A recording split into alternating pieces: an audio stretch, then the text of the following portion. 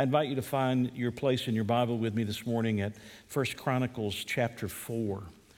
1 Chronicles chapter 4. You say, Pastor, isn't that where all those names are listed? And the answer to that question is yes. While you're turning there, we want to congratulate Tim and Myra Yates. They are the proud new grandparents of a new grandchild that was born, I think, the 28th or 29th of December, right at the end of December. And if you're missing them today, they're there with their daughter, son-in-law, and that brand new baby. And so if you see them online or you get a chance to send them a card, congratulate them. Grandchildren are a big deal. And I wish we'd had ours first. We could have done without the kids. Just give us the grandkids.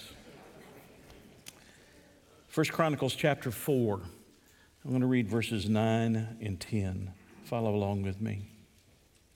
Now Jabez was more honorable than his brothers, and his mother called his name Jabez, saying, because I bore you in pain. And Jabez called on the God of Israel, saying, oh, that you would bless me indeed and enlarge my territory, that your name would be with me, that your hand would be with me, and that you would keep me from evil, that I may not cause pain. So God granted him what he requested. Let's pray together as we begin today.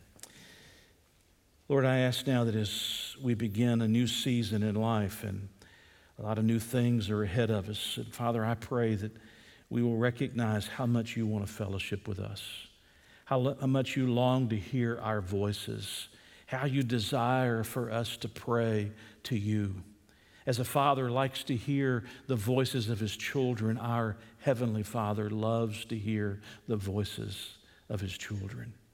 And thank you, God, that we can come into your very presence and we can do so boldly and confidently, knowing that you welcome us there and you hear us when we pray. And so, Lord, challenge us today as we begin this new season of life. Challenge us today to be people of prayer and to recognize that our Father in heaven desires to answer our prayers. In Jesus' name I pray. Amen. There's a man by the name of Bill Lacavara.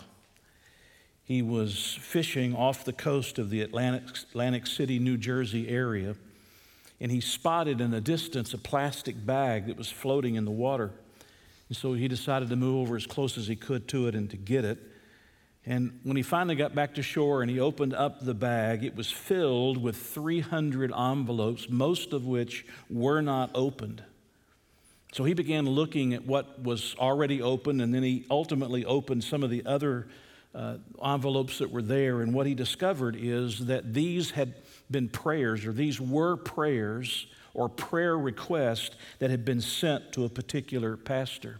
You may wonder sometimes when you send a prayer request to us, what happens to it? Well, hopefully this isn't something that happens to it. Apparently what had happened is that this pastor had died some 2 years earlier.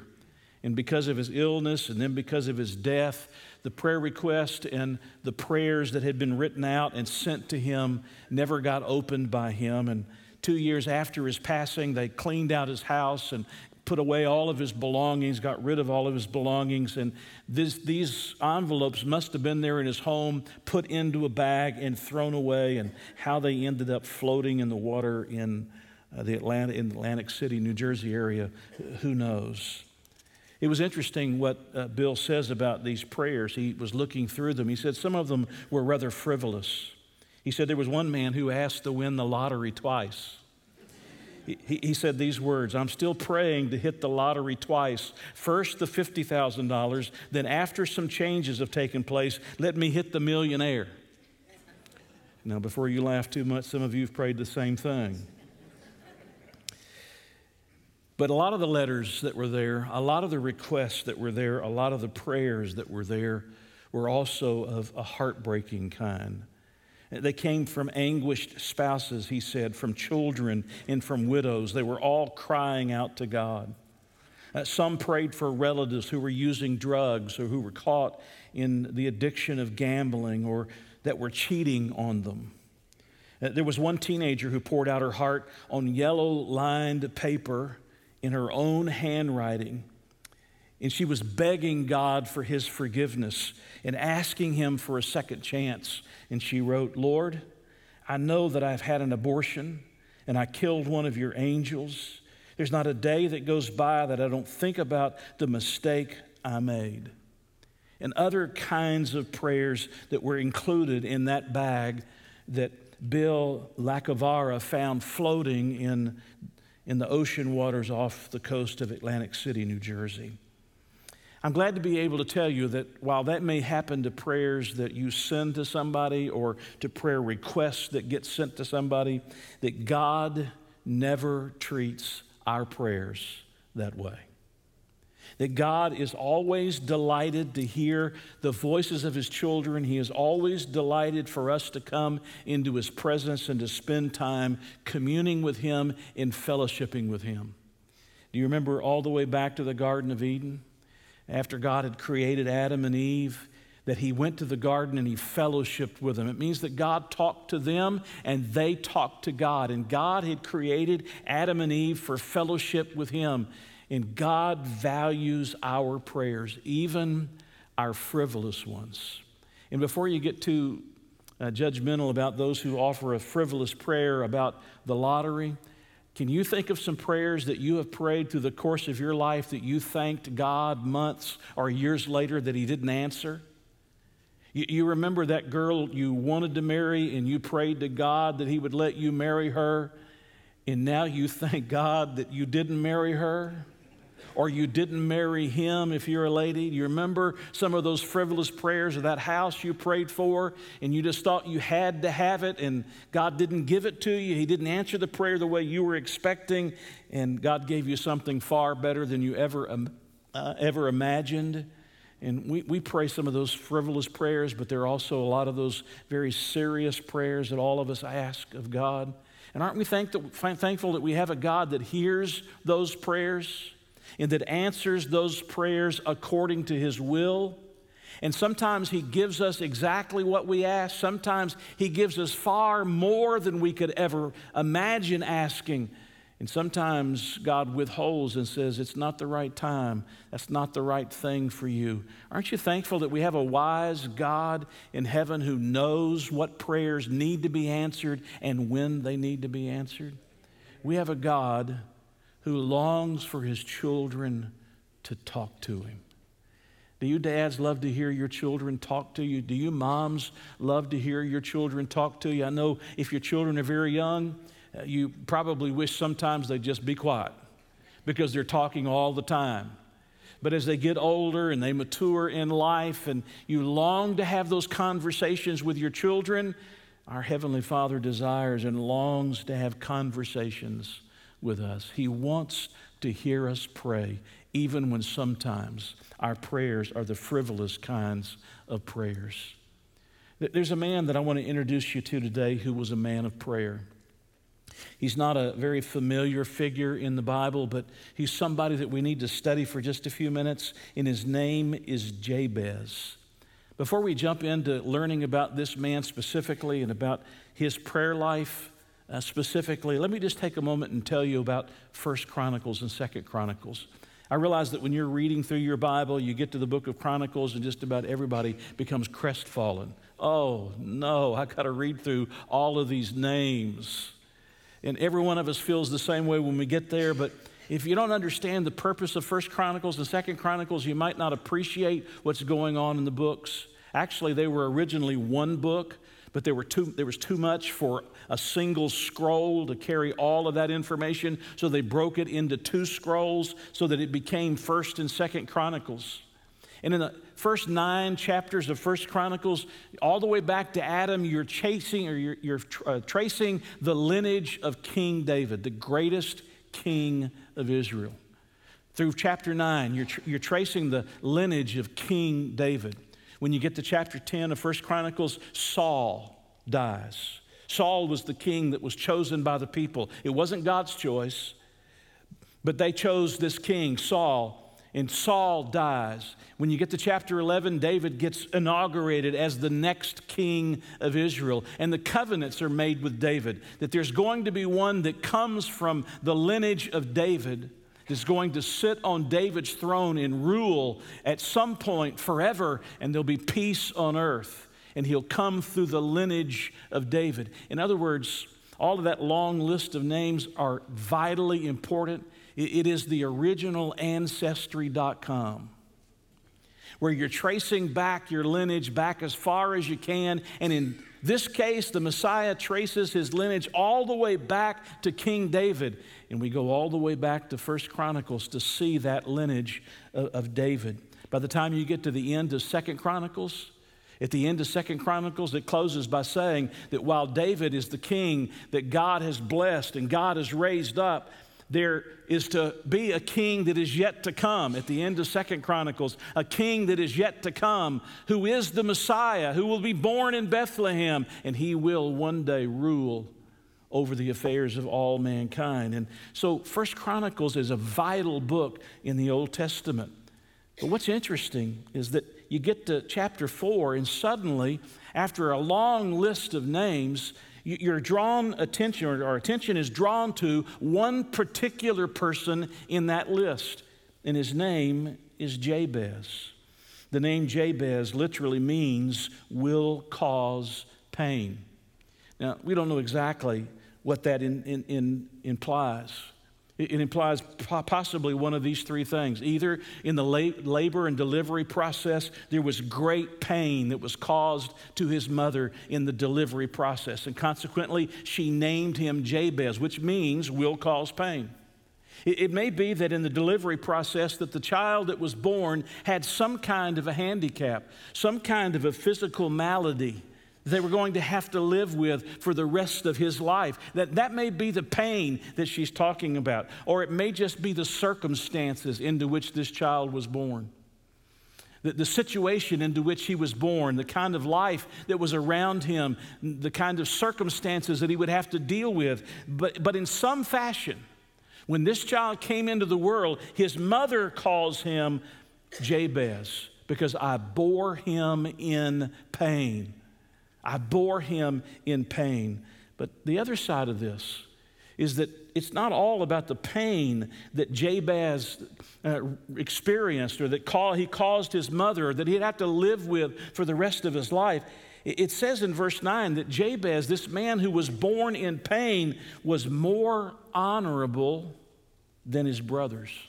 More honorable than his brothers. The word honorable comes from the Hebrew word that means weighty or heavy. It's the word that often goes with the glory of God. When you think of the glory of God, it's weighty or it's heavy. The glory of God is weighty or it's heavy. And that's the idea of the word. He's more honorable. In other words, he's telling us that while he was born in pain and he apparently had a life that had been filled with pain, the reality was that this man was no lightweight. That this man had great place before God in calling on God and in praying to God. It says that he was more honorable than his brothers. I don't necessarily think that that's a criticism of his brothers. It could be. It may just simply be that he's giving a strong compliment to Jabez. He's just pointing out that there's something distinct about Jabez that made him stand out, that made him not be the lightweight that his brothers sometimes could be. Not necessarily a harsh criticism, but maybe just a strong compliment for this man, Jabez. Well, what was it that made him to not be a lightweight? What was it that made him to be a man that God would stop giving this list of names that detailed, Ancestry.com, that detailed the lineage of King David? What was it about this particular man that caused God to stop and say, pay attention to him? And he was a man of prayer. It was that he was a man who called on God. If you're keeping notes, the things that I want you to note about this man and about his prayer, first of all, is that he dared to call on God. I don't doubt that his brothers called on God. I think his brothers probably did call on God. The Jewish people prayed 3 times a day. That was their pattern. That was their habit. They followed very ritualistic kinds of prayers.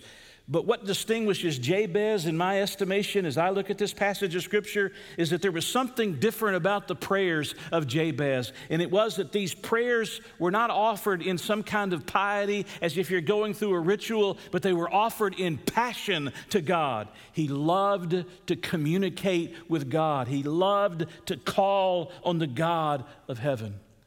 When you think about this kind of praying, we're talking about the kind of praying that Jacob did in Genesis chapter 34. You remember Jacob had stolen his brother's birthright in his blessing. And the result was he was afraid of his brother, thought his brother might be angry, want to kill him, and so he flees. He ends up working for the man who will become his father-in-law. He builds his own wealth, but years have passed, and it's now time to come home, to come back to Israel, to come back to his land, and come back to his brother. But he knows that he's going to have to deal with his brother. And so he maneuvers things around. If you go through reading Genesis 32, you'll see how he maneuvers things. He's trying to appease his brother. He's trying to make sure that when he comes home that his brother is going to accept him. And he does a number of things through the course of that chapter, trying to make sure that he'll be welcomed by his brother. But there comes that moment when he's going to have to meet Esau. And it says that he has a time of prayer with God. The angel of the Lord, which is a pre-incarnate appearance of Jesus Christ, comes and meets with him. And he wrestles with God. He refuses to let go. He says, I will not let go unless you, what are the words? Bless me. I will not let go unless you bless me. And what does God do? God changes the name of Jacob to the name Israel. And out of that comes this great nation, what we call today Israel. I will not let you go unless you bless me. And he wrestled with God all night long. Can you imagine? That's the kind of passionate prayer that we're talking about when we talk about Jabez, that made him more honorable than his brothers. He wasn't satisfied just to pray at the set times and the given moments with the ritualistic prayers that were given to them that they would pray. He had something more. He dared to call on God. He dared to wrestle with God. He dared to have passion in his prayers. The New Testament gives us an example that's very similar. Jesus was teaching about prayer. Listen to what it says. And he said to them, which of you shall have a friend and go to him at midnight and say to him, friend, lend me 3 loaves, for a friend of mine has come to me on his journey, and I have nothing to set before him. And he will answer from within and say, do not trouble me. The door is now shut, and my children are with me in bed. I cannot rise and give to you. I say to you, though he will not rise and give to him because he is his friend, yet because of his persistence, the Old English said the importunity, because of his persistence, he will rise and give him as many as he needs. So I say to you, ask, and it shall be given to you. Seek, and you will find. Knock, and it will be open to you. The friend opens the door of his house and gives him the bread, his neighbor, the bread that he needs, because he keeps coming back and he wrestles with God in passion. That's what distinguished the prayer of Jabez from the prayers of others that were being offered, even from the prayers possibly of his own brothers. He was a man who wrestled with God. He dared to call on God. Can I challenge you to dare to call on God? I dare you to call on the God of heaven. Will you notice what he says here in verse 9? Now Jabez was more honorable than his brothers. His mother called his name Jabez, saying, because I bore him in pain. And Jabez, here it is, called, notice on whom he called. He called on the God of Israel. Do you notice he doesn't say he called on the God of the Canaanites or the God of the Sidonians or the God of the Hittites or the God of any other of the pagan nations of the day? He called on the God of Israel. More than 200 times in the Old Testament that phrase is used, the God of Israel. And why not call on the God of Israel? No other God can answer prayer. No other God has power to answer prayer. No other God's even listening to your prayers. You can bow before every other God and you can worship any other idol you so wish, but only the God of heaven, the God of Israel, has the power to answer prayer. And don't you think Jabez would have understood that? He had all of the history of the nation of Israel. He had the history of all of his people that had gone before him, how God had delivered them out of Egypt and taken them through the Red Sea and fed them and given them drink out in the desert and led them across the Jordan River and given them a land where God had promised them they would live that flowed with milk and honey. And they had seen the blessing. He had seen the blessing of God over and over as he heard the stories of his ancestors. So when it comes time for him to pray, more than just the rote prayers, more than just the ritualistic prayers, more than just the 3 times a day so that we can follow and do what we're required to do, here is a man who passionately lays hold of God and says, I will not let you go until you bless me. Oh God, bless me. The God of Israel, you alone have the power. You alone have the strength. You alone are the omnipotent one. You alone can answer my prayers. Think about this God of Israel we're talking about. When the Lord came to Abraham, and there were 2 angels with him, and they told Sarah and Abraham they were going to have a son. You remember what Sarah did when she heard the word? She laughed. They were well past the years of having children. They were way up in years, not able to have children naturally. And yet here the Lord is telling Abraham, you're going to have children. A little bit later, after this is taken care of, he says, I'm going to Sodom and Gomorrah, and judgment is coming on Sodom and Gomorrah. And what does Abraham do? Abraham says, God, would you destroy Sodom and Gomorrah if there were 50 righteous in the city? And God says, no, I won't destroy it if there's 50 righteous. And Abraham says, what about if there's 45? And he says, no, I won't destroy it if there's 45. Well, what about if there's 40, God? And what if there's 30? And what if there's 20? And he gets all the way down to the number 10. And he says, God, will you destroy them if there are 10 righteous in the city? And what was he doing? He was wrestling with God. He was praying to God. He was passionately calling on God. He dared to call on God. How dare you, Abraham, that you would ask God to go from 50 to 10? How dare you? And yet God is asking every one of us to pray in a similar kind of fashion. Or how about Hannah? Hannah desperately wanted a baby boy. Elkanah, her husband, she and her husband Elkanah couldn't have a baby.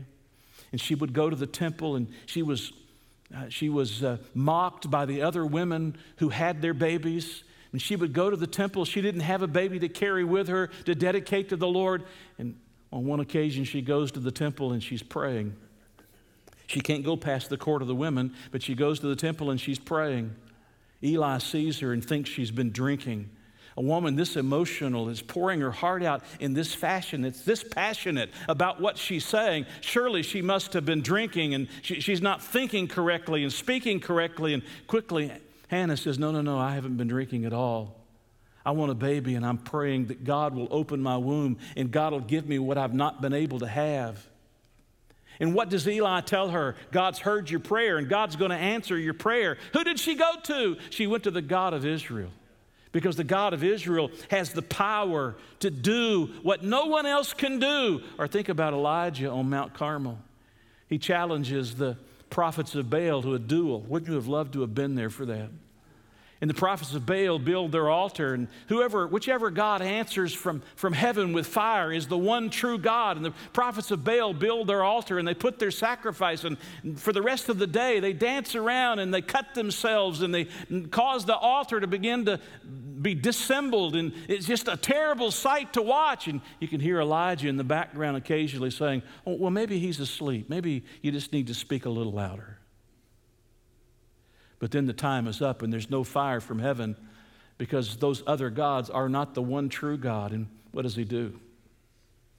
He builds the altar of the Lord, not the one that these pagans have been using. He builds the altar of the Lord. He puts on it the wood, he puts the sacrifice, he digs a trench around it, he has water poured on it again and again and again. And what does Elijah do? Elijah calls on the God of Israel to send down fire. And what does God do? He sends down the fire, takes away the sacrifice, takes away the altar, licks up all the water that's been poured all over the place, running down into the trenches, because He alone has that kind of power. Do you understand that Jabez dared to call on God? Can I tell you, in this new season of life, wouldn't it be wonderful if we just dared to call on God? Do you still believe that the God of Israel is the God of heaven and is the sovereign God of the universe and still is omnipotent and still has the power to do whatever He chooses to do? Wouldn't it be wonderful if we just believed in that kind of a God and we dared to call on God? Too many of us go through the motions. We want to ease our conscience of the guilt of not praying, so we have a prayer periodically. Our blessings over our food become little more than rote practice of just doing something ritualistic just to get through so that we can salve our conscience and we can move on and have our food. And we don't ever stop to realize that God wants to commune with us and God wants to talk with us and us to talk with Him. He wants to fellowship and He wants us to dare to call on Him. What is it that you're facing? What is it that you're dealing with? What is it that's so hard for you? What is it that seems impossible? What is it that would take a miracle? Jabez dared to call on God. There's a second thing I want you to note about his prayer. He not only dared to call on God, he detailed his requests to God. He detailed his requests to God. Somebody has said that vague praying is lazy praying. Did you hear that? Vague praying is lazy praying. You know what I mean by vague?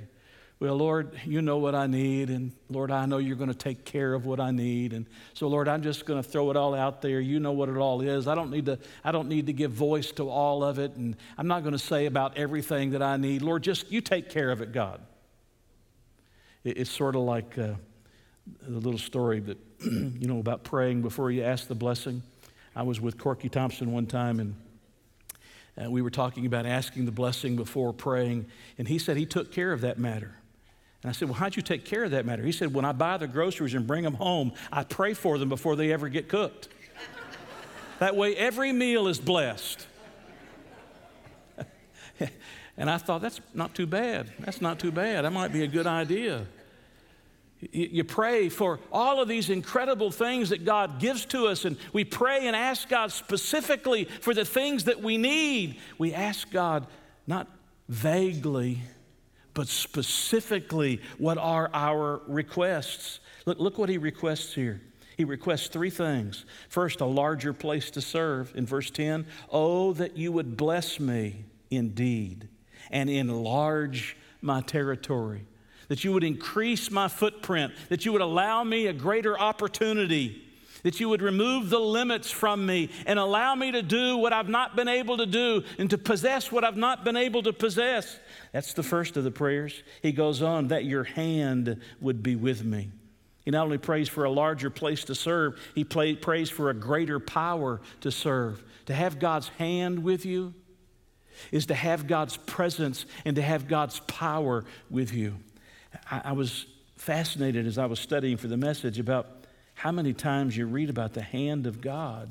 I want you to look over for a moment. Keep your place there, but look over for a moment in chapter 11 of the book of Acts and listen to what it says. How is it that the New Testament church was able to expand as it did? How was it that the New Testament church was able to grow in the fashion it grew? How was it that there were so many people that came to faith in the Lord Jesus Christ through those early days of the New Testament church? Well, the answer to that question is in Acts chapter 11, verse 19.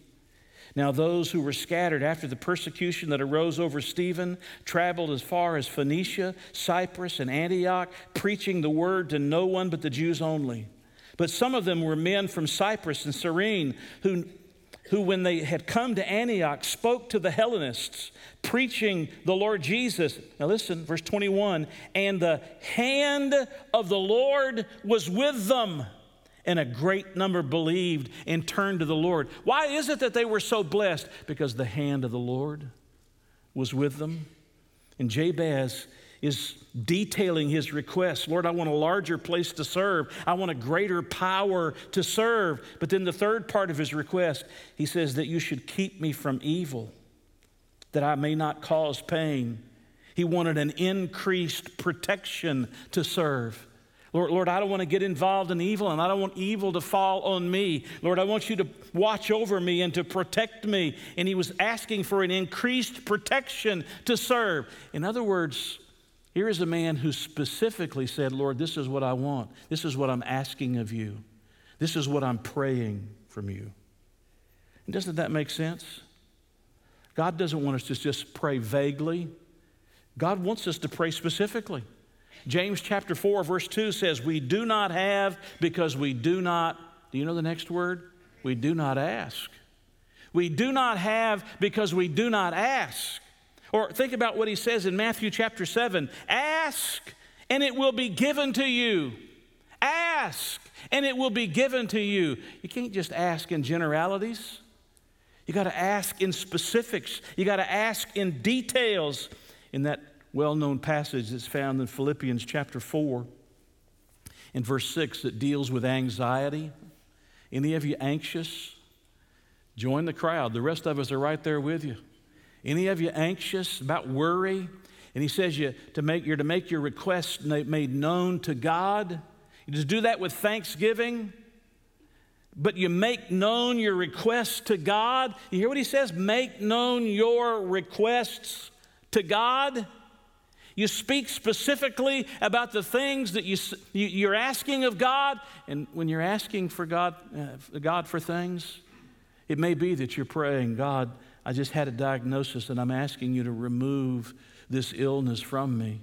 Nothing wrong with praying that.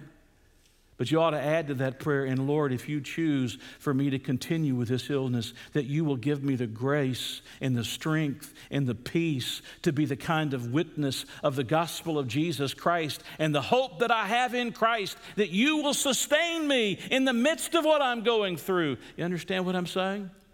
When we ask God specifically, we ask Him for exactly what we want, and we ask Him even beyond that to say, God, if you choose not to do what I'm asking you to do, that, Lord, you'll give me understanding and insight, that you'll give me wisdom, and you'll give me the things that I'll need to sustain my life in this life. And I want you to notice what it says at the end of verse 10. Please, there's a word you got to circle. At the end of verse 10, it says, so God granted him, here's the word, what he requested. I wonder how many times God would have given us more than we requested, but we didn't request it. I wonder how many times God would have done something, but we didn't ask Him to do it. And sometimes in His grace, He does it anyway, but many times He's waiting for us to ask Him to do that very thing. And here is a man who detailed his requests to God. I was fascinated by the story of one young woman who knew the power of specific prayer when she was facing death head on. In the midst of her sickness, she asked her pastor what she could do, what more she could do for Jesus in the short time that she had left. And he suggested that she make a list of people in their small town who needed Christ and to pray that they would find salvation. So she took his advice. She made a list of 56 names in her village of people who needed to know the Lord Jesus. Sometime later, God began to stir, and there was a revival in that village. And it wasn't until after that girl died that they found her prayer list with those 56 names. And every one of them had come to faith in the Lord Jesus, the last one on the night before her death.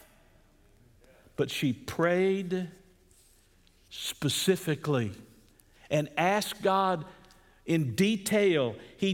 Jabez details his requests to God, and God wants you to do the same thing. You remember at Christmas time when your young children were looking online and maybe in some of the magazines that came across, or maybe when you would go to the store and they said, I want this and I want that, and I'd like to have this and I'd like to have that. And we understand children can't have everything they ask for. But aren't we thankful that they asked? Amen? You realize how hard it is to buy for somebody that's our age? And you ask them, what do you want? I don't, just whatever, just rather vague. You just whatever you think. Just give me whatever you'd like. Now, I'll just be honest and tell you up front, anything green with president's pictures on it's fine with me.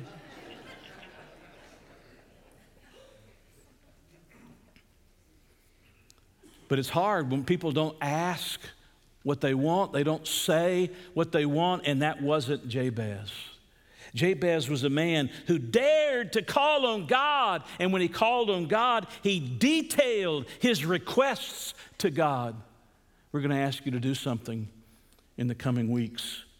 We're going to ask you to take the names of your neighbors, the people who live in your community, and write them down and put them in your Bible. And pray for those people to come to faith in the Lord Jesus Christ, and to pray for those people who are out of church to come into the church and begin growing again in their faith. You say, well, can't we just pray, Lord, save all the lost people? Yeah, we should pray, Lord, save all the lost people. But a lot more gets done when you pray for Bill and Mary and John and Sally and Susie, and a lot more gets done when you pray specifically. He detailed his request to God, but finally, I want you to notice that he determined to trust in God. He dared to call on God. He detailed his request to God. He determined to trust in God. You notice what he says here in the middle, enlarge my territory. Do you understand what that means? He is asking for something that God had promised he would do. Remember what God had told the children of Israel when they came out of Egypt and they were on the precipice of entering into the promised land? Now, under the leadership of Joshua, you remember that? You remember that story? Under the leadership of Joshua, and the result was that the people were to possess the land, and God says, I'll drive out those that are living there. Now, he wasn't going to do it without their participation. But I'll drive out from before you so that you can possess all of the land. And none of those that are living there now are supposed to remain living there, because they will become a temptation to you and to your children that follow you. But they didn't do it, did they? Did they do it? They did not do it. In Joshua chapter 13, specifically, it says that they didn't do. There was still much land to be possessed. Joshua 13, verse 1. Now Joshua was old, advanced in years. In other words, he's about to die. And the Lord said to him, you are old, advanced in years, and there remains very much land yet to be possessed. And so when Jabez says, Lord, enlarge my territory, increase the footprint of my family's land, he was asking for something that God had already promised.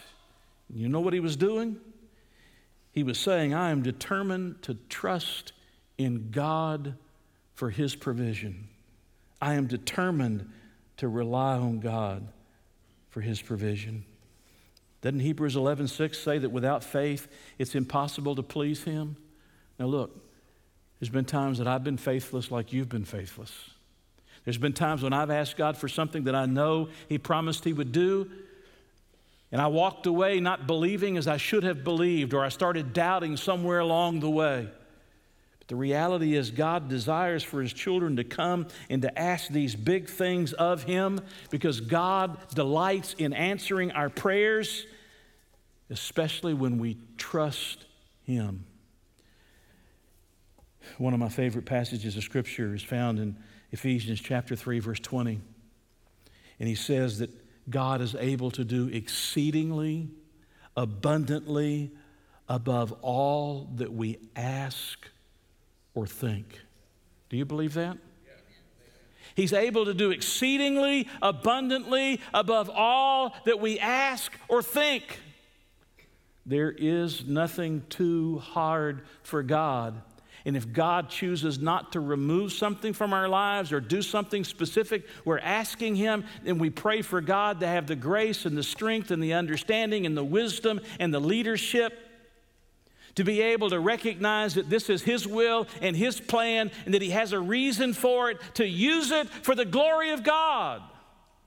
But you pray and you pray believing God. And Jabez was a man who, though his life was filled with pain, maybe a man who was dealing with his own physical challenges that he had to face every single day of his life, was more honorable than his brothers because he dared to call on God, the God of Israel.